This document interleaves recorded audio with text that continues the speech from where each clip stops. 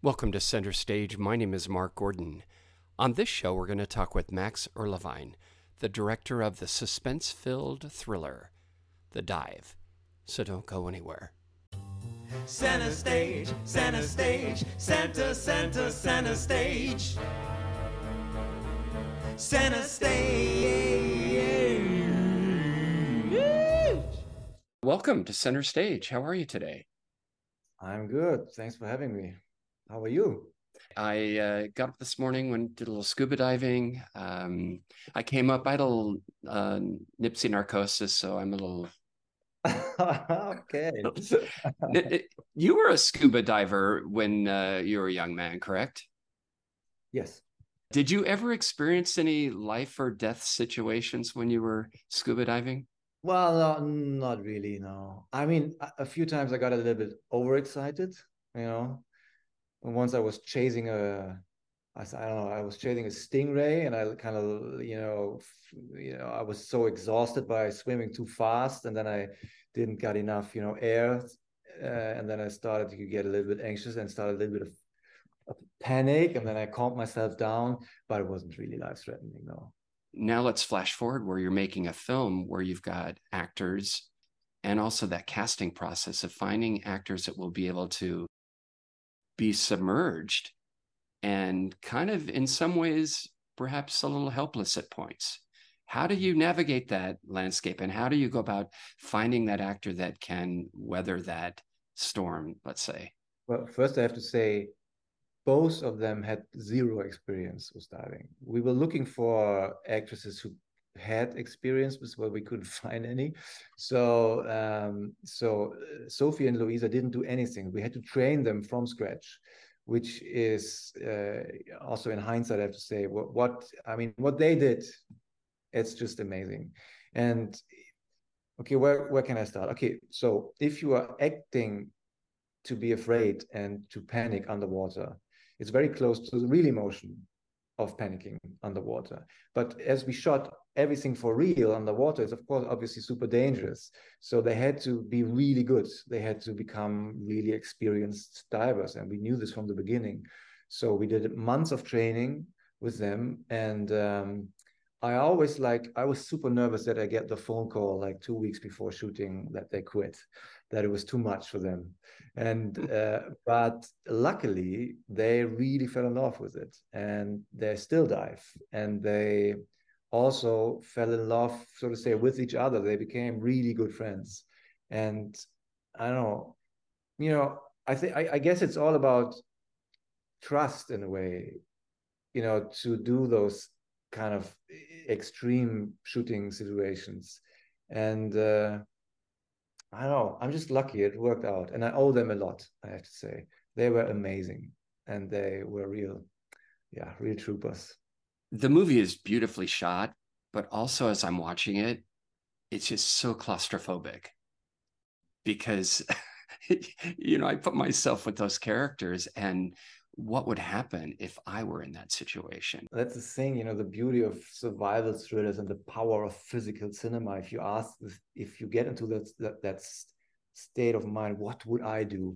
How would I cope with the situation? I mean, it's always a very powerful mechanism, I think.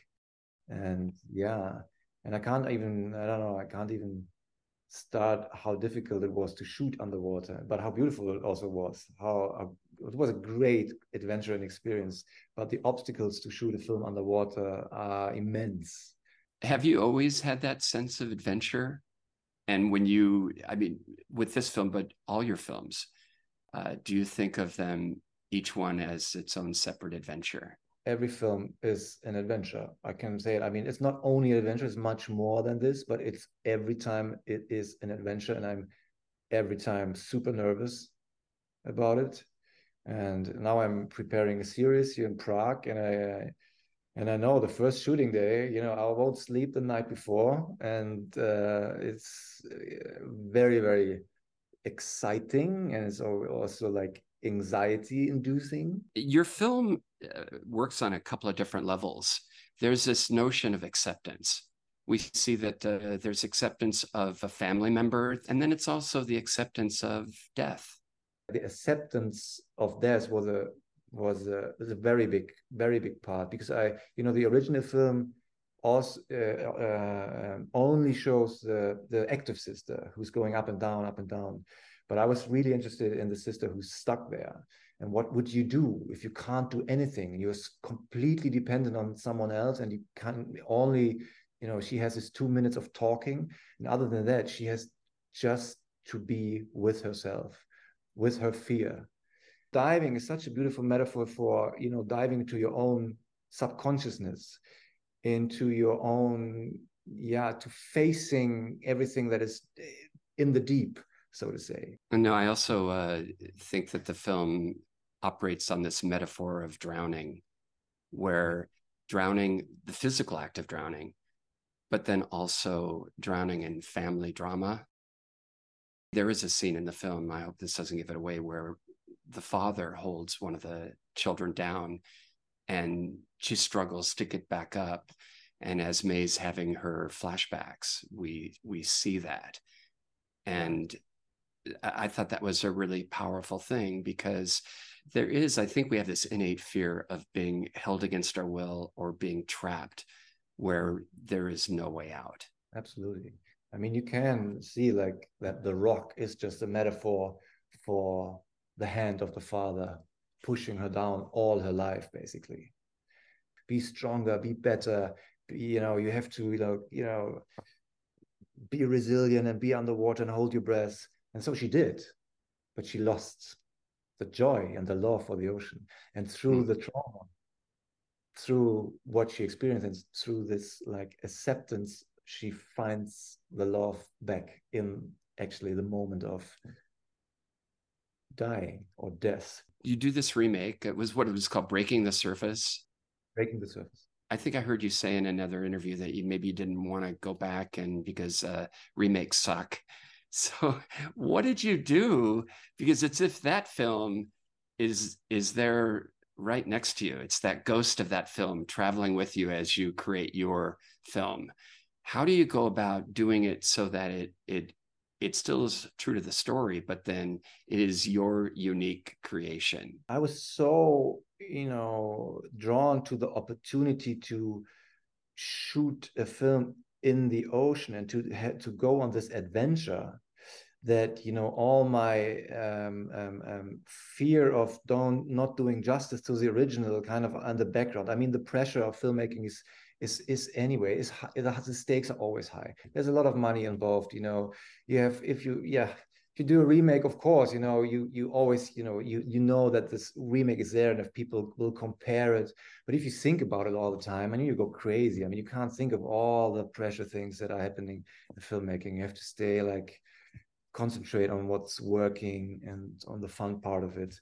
And when I adapted the screenplay and put my own spin to it, to the characters and to the development and to all the stream of consciousness and the psychedelic elements of it, I had enough inspiration, so to say, that I was confident enough to say, okay, this is gonna work. Or I hope there's enough hope that it's gonna work, that I can do this. We shot this in Malta, right? Yeah, right. It's beautiful, the landscape, but also that barrenness of they are isolated and totally alone. Yeah. And how are they going to get out of this situation? And the clock is ticking. So I guess you'll just have to go and see the film to find that out. Please do. Until next time, this is Mark Gordon, and I'll see you center stage. Oh, and by the way, if you like the show, please subscribe and give us a like. Until next time, this is Mark Gordon. I'll see you center stage. Center stage. I don't want, induce fear of diving with this film, even though I probably do. Hello, this is Homer Simpson. Whenever I want to know what's going on in the entertainment world, I listen to Center Stage with Mark Gordon.